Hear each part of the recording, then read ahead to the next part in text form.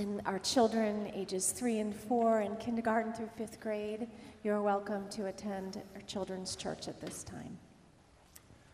If you have your Bibles with you, would you please go ahead and open up to the book of Genesis. We're going to be in Genesis chapter 1.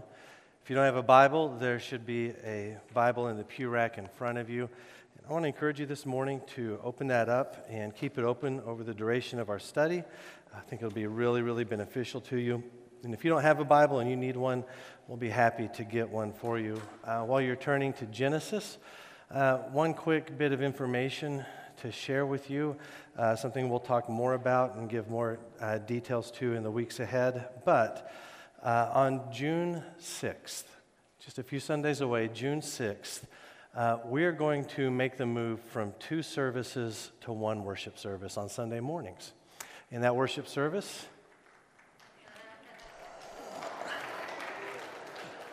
that 1 worship service will be at 9 o'clock. Doing so, we will still be living within the requirements the state asks of us. We'll still wear masks. We will still practice social distancing. For the duration of this past year, we have been living under the threshold. I don't just mean in submission to, I mean we've been doing more than what's been asked of us by the state, and in making this move to 1 service, we'll still continue to be meeting very easily the threshold the state has given us. We anticipate that maybe the first few weeks of this we'll need overflow seating. We'll be prepared for that, and it'll be good. We still want to have a safe space, but we also want to continue to move forward in healthy directions and in wise directions. So like I said, we'll talk more about it in the coming weeks. If you've got questions or concerns, feel free to call. Let's talk about it. But I'm excited for us to sing together as one church with one voice and to celebrate the Lord as one faith family. On June the 6th, not only will we meet for 1 worship service at 9, but then at 10:30 that morning, we're going to have baptism and testimony service that we haven't had in a very long time. And then the next Sunday, the 13th, is our annual meeting. And we're going to celebrate what God's doing in South Shore Baptist Church and the way His mission is being fulfilled through us. And we're going to celebrate new members as part of our church as well. So that's coming up. So Genesis chapter 1, verses 3 through 13 is where we're going to spend our time this morning. Last Sunday, a church member grabbed me and asked this question. He said, what am I supposed to say whenever someone says to me, the Bible is just full of myths and made-up stories, and it's not reliable or true in any way? And I think perhaps we've all been in that situation before, where we've been confronted with arguments against the truthfulness of the Bible. And a lot of times, the creation account is a popular place for skeptics and critics to attack. Common attacks would be, this is just a bunch of mythologies. Didn't you know that at the same time this was written, there were already other creation accounts being circulated? One called the Enuma Elish, it has a lot of the same things that Genesis has, and so it just really seems clear that Genesis is a knockoff of these others. We've been confronted with conversations like that and wrestled with those, and I think we can respond in a few different ways. It's easy to just sort of tuck our tails and run away, or just go from Genesis to the cross and try to talk about the veracity of the life of Christ and His death and resurrection. There's any number of ways we might move to avoid that type of discussion, but there's no reason for us to avoid it, no reason for us to be afraid. We have every reason to be confident in what the Bible says to us about creation and about our Creator.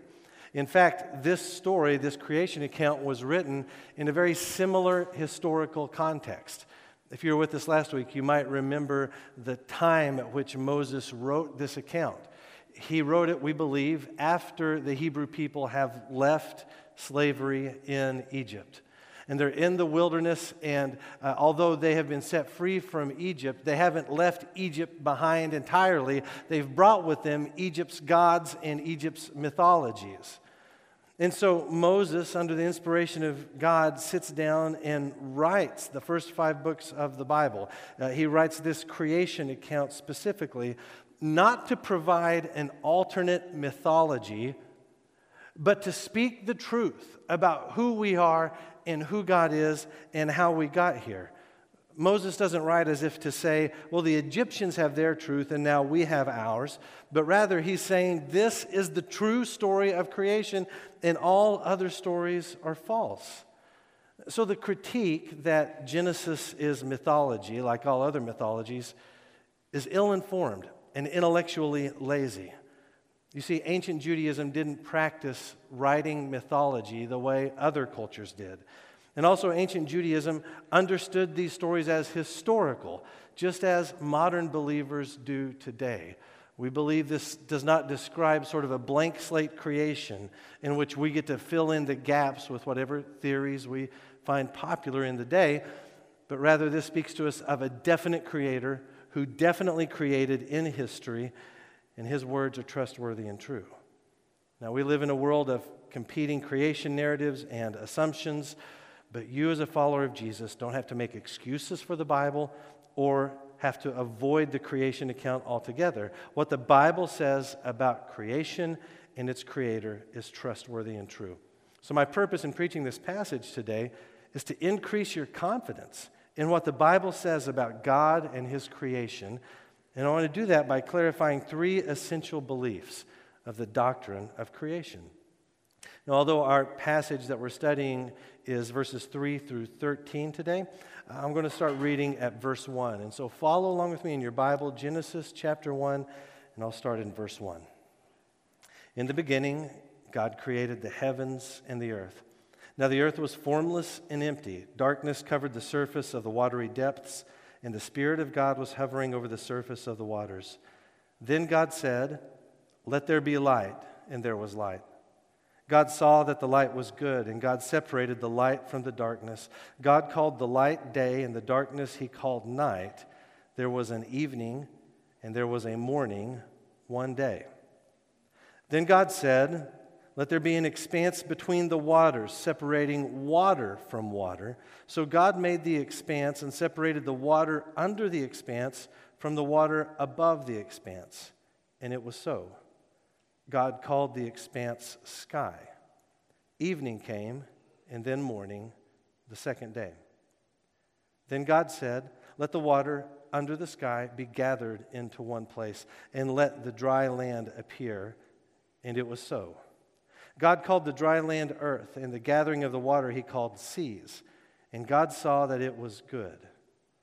Then God said, "Let the earth produce vegetation, seed-bearing plants, and fruit trees on the earth, bearing fruit with seed in it according to their kinds." And it was so. The earth produced vegetation, seed-bearing plants according to their kinds, and trees bearing fruit with seed in it according to their kinds. And God saw that it was good. Evening came, and then morning, the third day. We have reason to be confident in our Creator and in his creation from this passage. And I want to start by, before we dive into the essentials of this doctrine of creation, I want us to first take a moment to make sense of what we've just read and what we've seen. Verse 2, we talked about it more in depth last week, describes the earth at the initial stages of creation as formless and void. Those things are problematic. To say the earth was formless is to say it lacked definition, it lacked structure. To say it was void is to say it lacks life. Void or empty, it doesn't have any living beings in it. It's not ready for life, it does not possess life. But then the act of creation and formation begins in full. I want to show you a chart on the screen that lays out how the days of creation go in solving the problem of the earth's formlessness and its need to be filled. And so days 1, 2, and 3 of creation solve the formless problem in that God gives form to the earth. He gives it sky. He gives it seas. He gives it land. He forms it so that it can be inhabited. And then on days 4, 5, and 6, he forms the empty, he settles the empty or the void problem of earth. He fills it with life. The creation account has remarkable symmetry to it. You can see the parallelism in the accounts of creation here, so that on day 1, God creates light. And on day 4, he creates the luminaries that make the light, or that rule the day and rule the night. On day 2, he creates sky and waters. And then on day 5, he creates the creatures that fill sky and waters, birds and fish. On day 3, he creates land. And on day 6, he creates the creatures that fill the land, animals and humans. There's this beautiful symmetry to the story. And so creation goes from being formless and void to being formed and filled with life.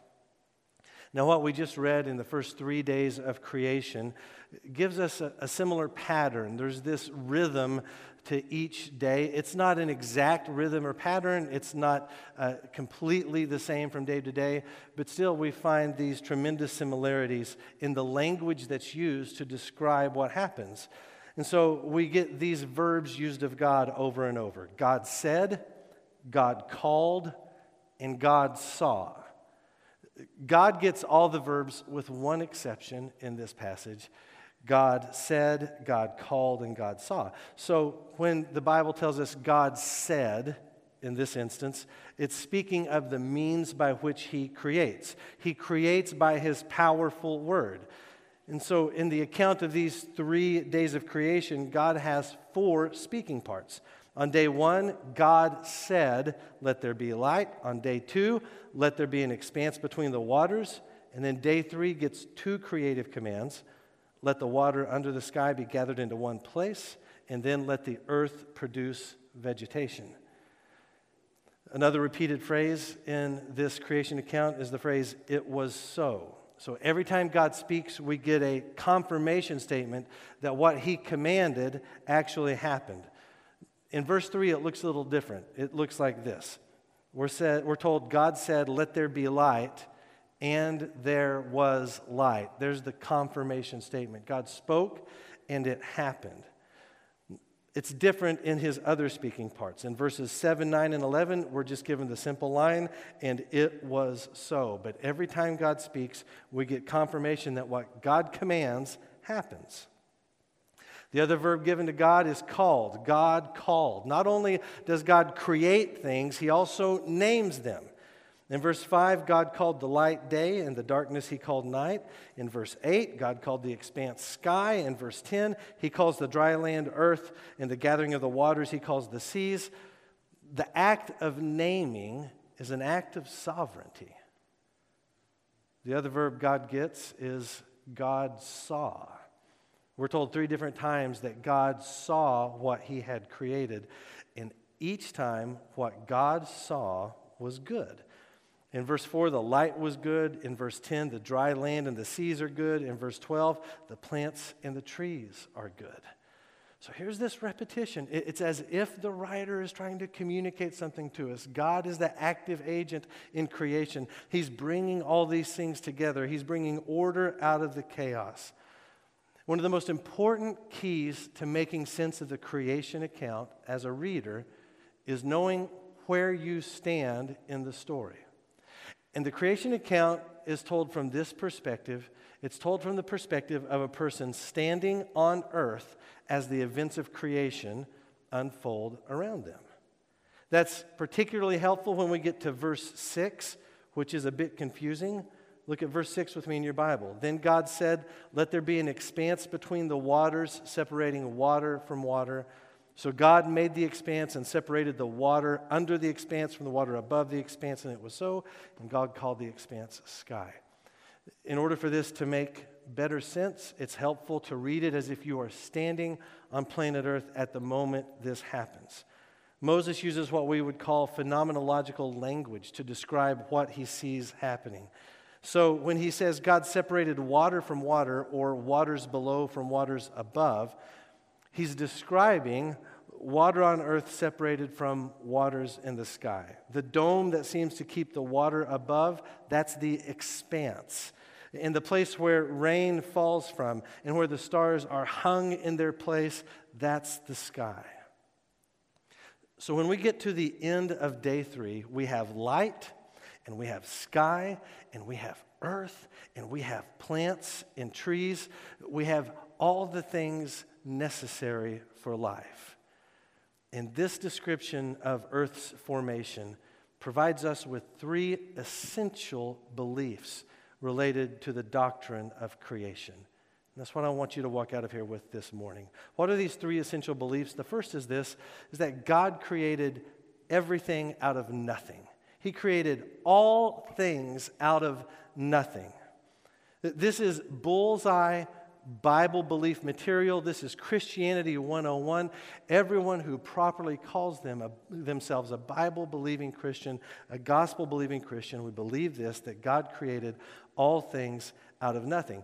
It may seem like a very simple statement, and truly it is, but it is an absolutely essential biblical truth, and one that needs a telling in our current cultural moment.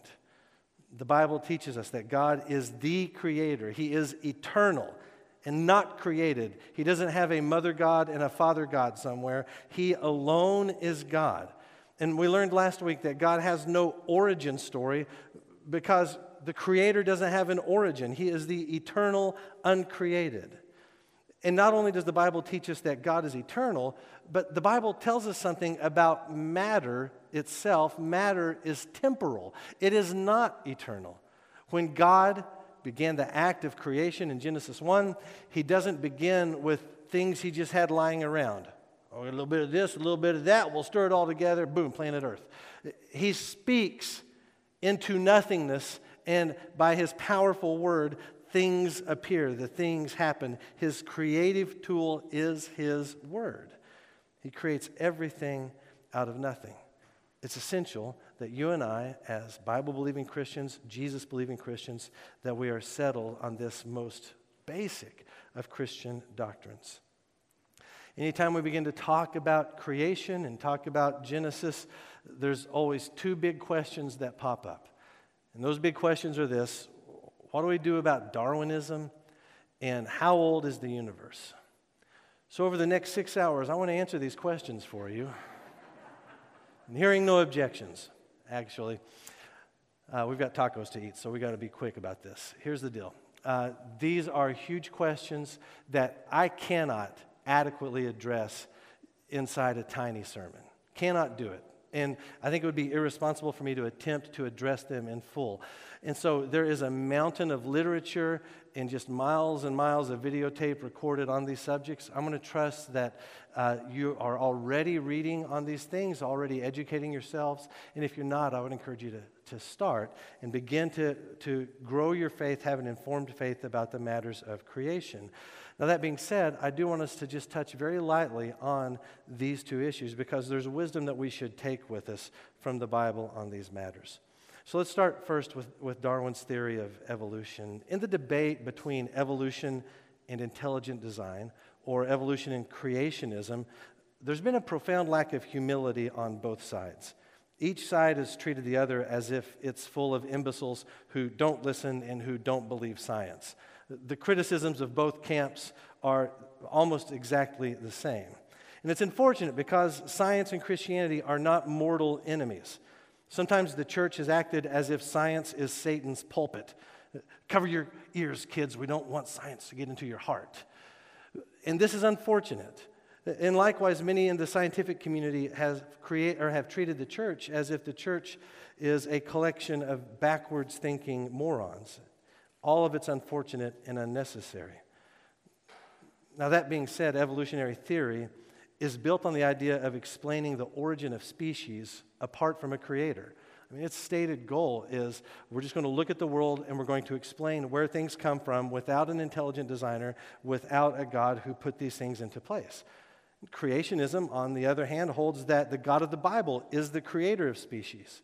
And so, generally speaking, neither group is interested in finding a common ground.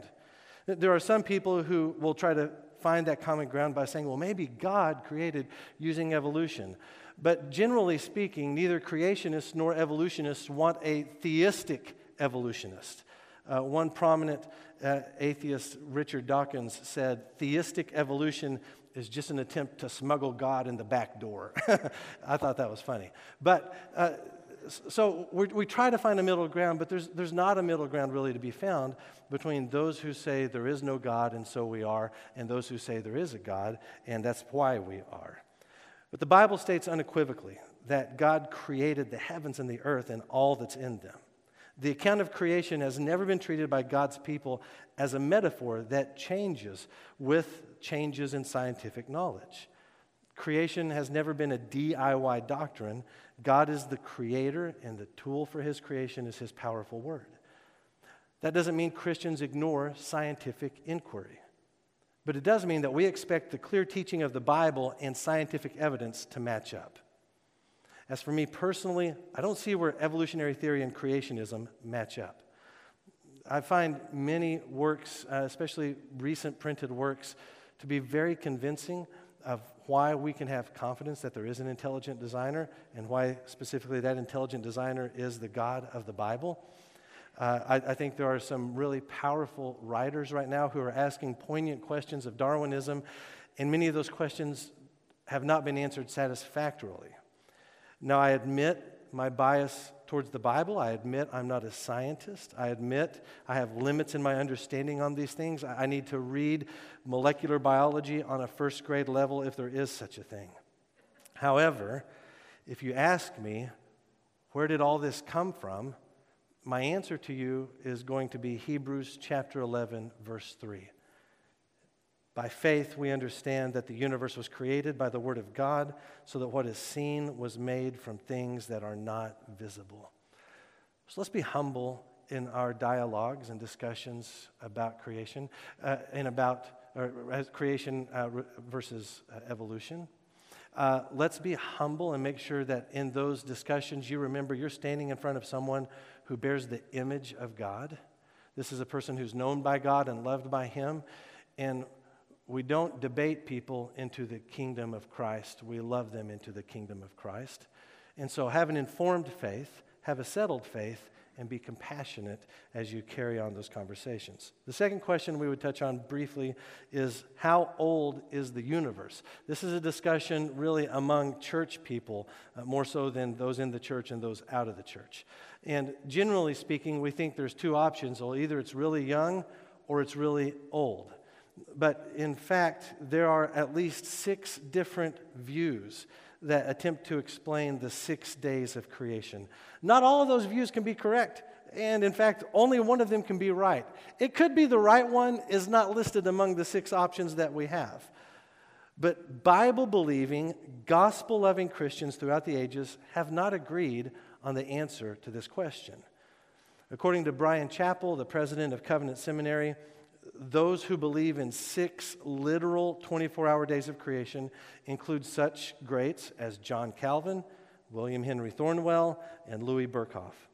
However, other Christian greats have believed that the 6 days of creation did not limit God's creative actions to 6 literal 24-hour days. Those include Augustine and Aquinas, the Puritan William Ames, 19th century defenders of orthodoxy like Charles Hodge, A.A. Hodge, and B.B. Warfield, and prominent 20th century defenders of the faith like J. Gresham Machen, J. Oliver Buswell, Donald Gray Barnhouse, and Francis Schaeffer.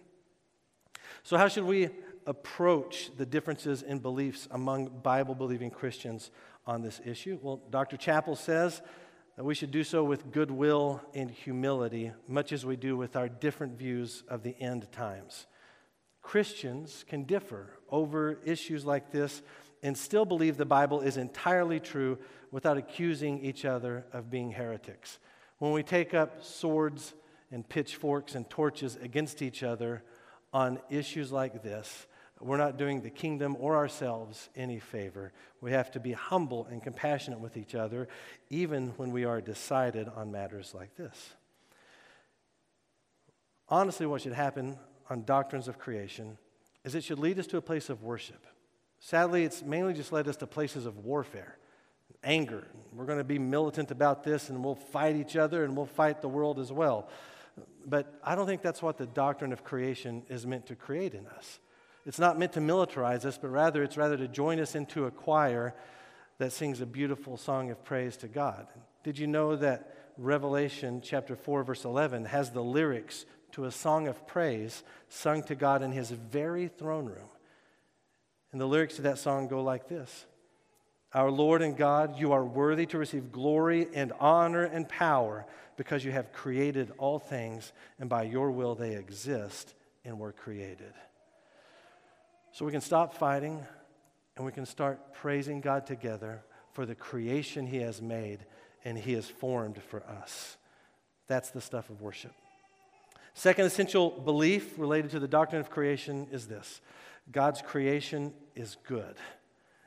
Very simple. God's creation is good. 3 different times in the creation account, we're told that God saw his creation and it was good. It's as if we are observing God. God is surveying the work that he's done, and he's looking on it with pleasure and satisfaction, and we see God looking at it and calling it good. This is a beautiful way of describing God and his acts of creation. God speaks, creation obeys, and it's good. Now, not too long ago, I had this realization that if God created all things, and if his creation is good, then everything I enjoy in the world around me is a gift from God's limitless imagination. Think about this. I believe God's totally sovereign in creation. So there's nothing that happens in creation that God stands back and says, I didn't see that coming. I didn't know koala bears would pop up. I don't think anything around us here is a surprise. I think God, out of his infinite, divine, immaculate imagination, creates all things, makes it possible. And so every good thing we delight in is God's intentional creation. So what does that mean practically? It means God created barbecue, and God created coffee and ice cream and tacos. I mean, think about your favorite food. I want you to be very specific. Your favorite food. God created that thing. And I'm not trying to be flippant or irreverent here. I'm very serious about this. Our God is so great, so magnificent. He cares even about the tiny morsels on our plates. Now, the jury's still out on seltzer and black licorice. We all know that to be the case.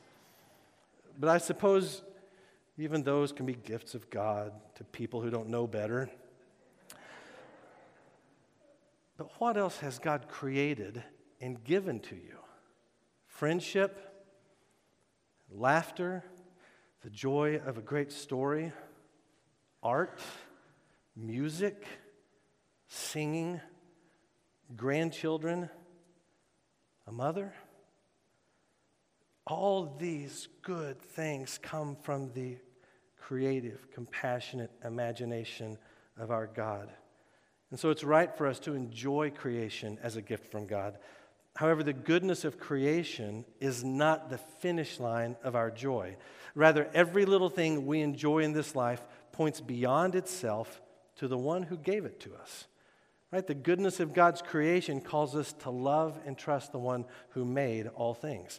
Several Christmases ago, the Busby girls received a full-size trampoline, and it came in a large box. And it took me 6 literal 24-hour days to create that trampoline from the box.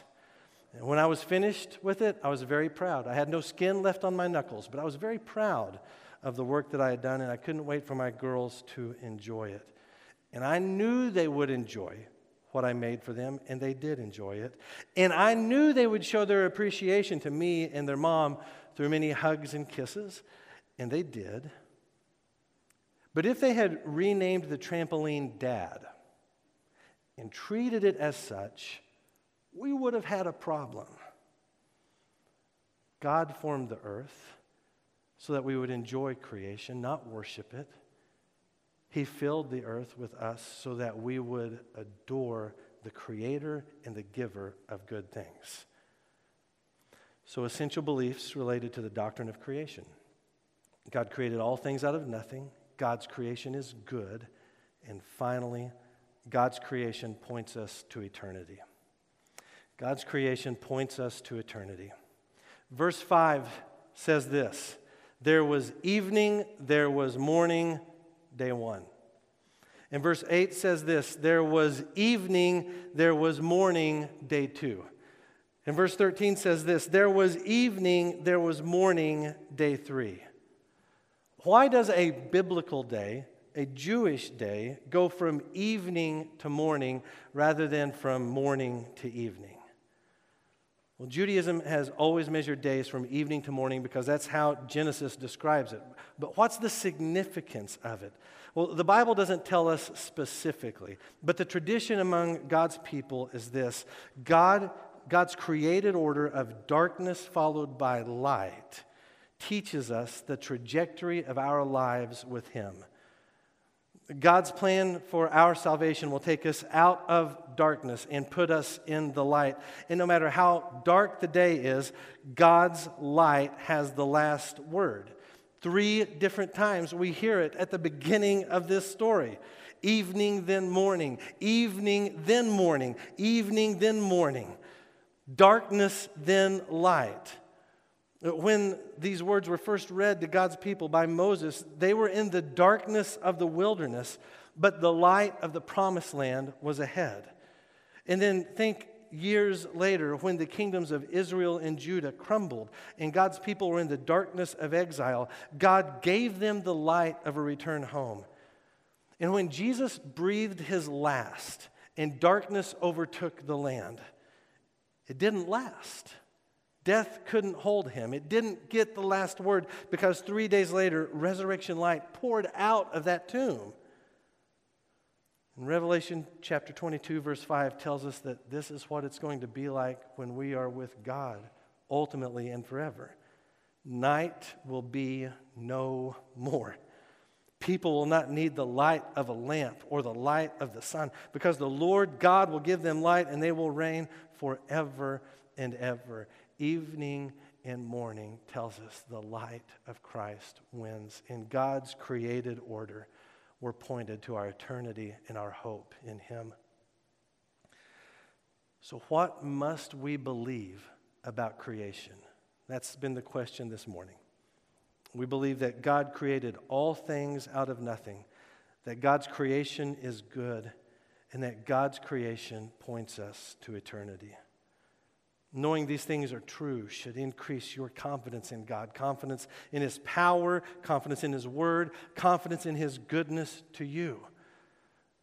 This confidence ought to be seen in the way you live and speak with others. What should you do in light of a passage like this? I think it would be inappropriate to walk out into the arena of the world and pound our chests and say, "We're right and you're wrong and see you later." That would be incorrect. Here's what I think you should do. Who have you been praying for to come to faith in Jesus Christ? I think this creation account adds fuel to that prayer. There is a Creator.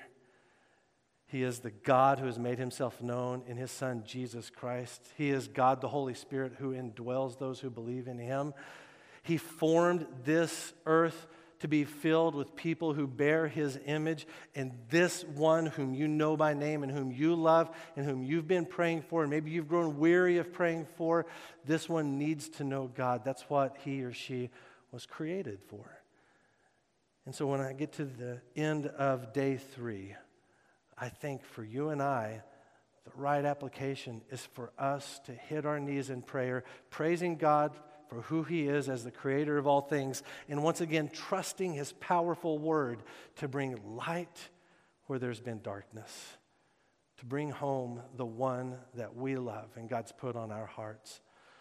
Again, not by accident, but as an act of His creative goodness to give you this one to carry in prayer and to have a gospel conversation with as you walk with Him towards the cross of Jesus Christ. So your homework this week is this. Pray. Pray by name for the one created in God's image who needs to know God. And pray with confidence. And pray knowing that God hears your prayer and He is working good things in the life of the person that you love. And commit yourself in prayer to be the one that would share the gospel with them. And what if you don't know Jesus Christ as your Savior? We've covered a lot of ground this morning, a lot of big things. But what I want you to see here, if I'm a person that doesn't yet know Jesus as my Savior, look how loved you are from this story. You are known by God. The God who exists outside of space and time is the God who created you and formed you exactly as you are. And He has made you to know Him, to worship Him, not to worship the created thing, but to worship the Creator. Creation makes for a lousy God. I mean, mountains and canyons and oceans and trees and hummingbirds are cool, but they're not God material. They're signs that point beyond themselves to a Creator God who knows us and loves us and made us for Himself. He promises you this, that if you would put your faith in Jesus Christ, who is God who took on flesh, who died in your place for your sin and rose again from the dead, if you'll put your faith in Him, turn to Him, He will rescue you, He will forgive you from your sin, and He will give you eternal life. And you will be in that place where you can join the heavenly choir, praising the God of creation, never experiencing the dark night of the soul again, as you live forever in the eternal, glorious light of God. Let's pray together. Father, thank you for this account of 3 days of creation. It's told in just a few lines, but these things are cosmos shaking. They are planet forming. Thank you for giving them to us in a way that we can understand. And so, Father, I pray that you would give us confidence in your word as your children, that we wouldn't quake whenever there are criticisms leveled against it, that we wouldn't make excuses for it as if we have to give an account to those who would deny you, but rather, Lord, solidify our confidence in your word so that we might worship well and that we might lead others to you. And God, I pray for those among us and in our lives who don't know you as their Savior, that they would be completely and totally unfulfilled by what they hope creation can give them, those things that only you can give them.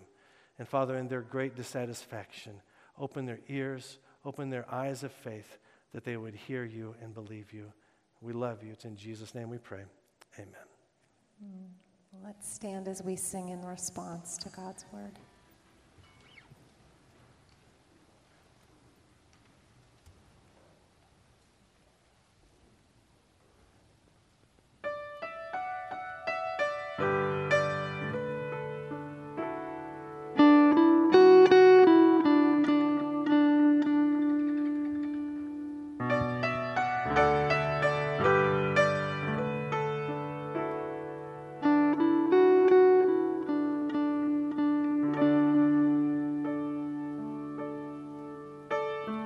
Who else commands all the hosts of heaven?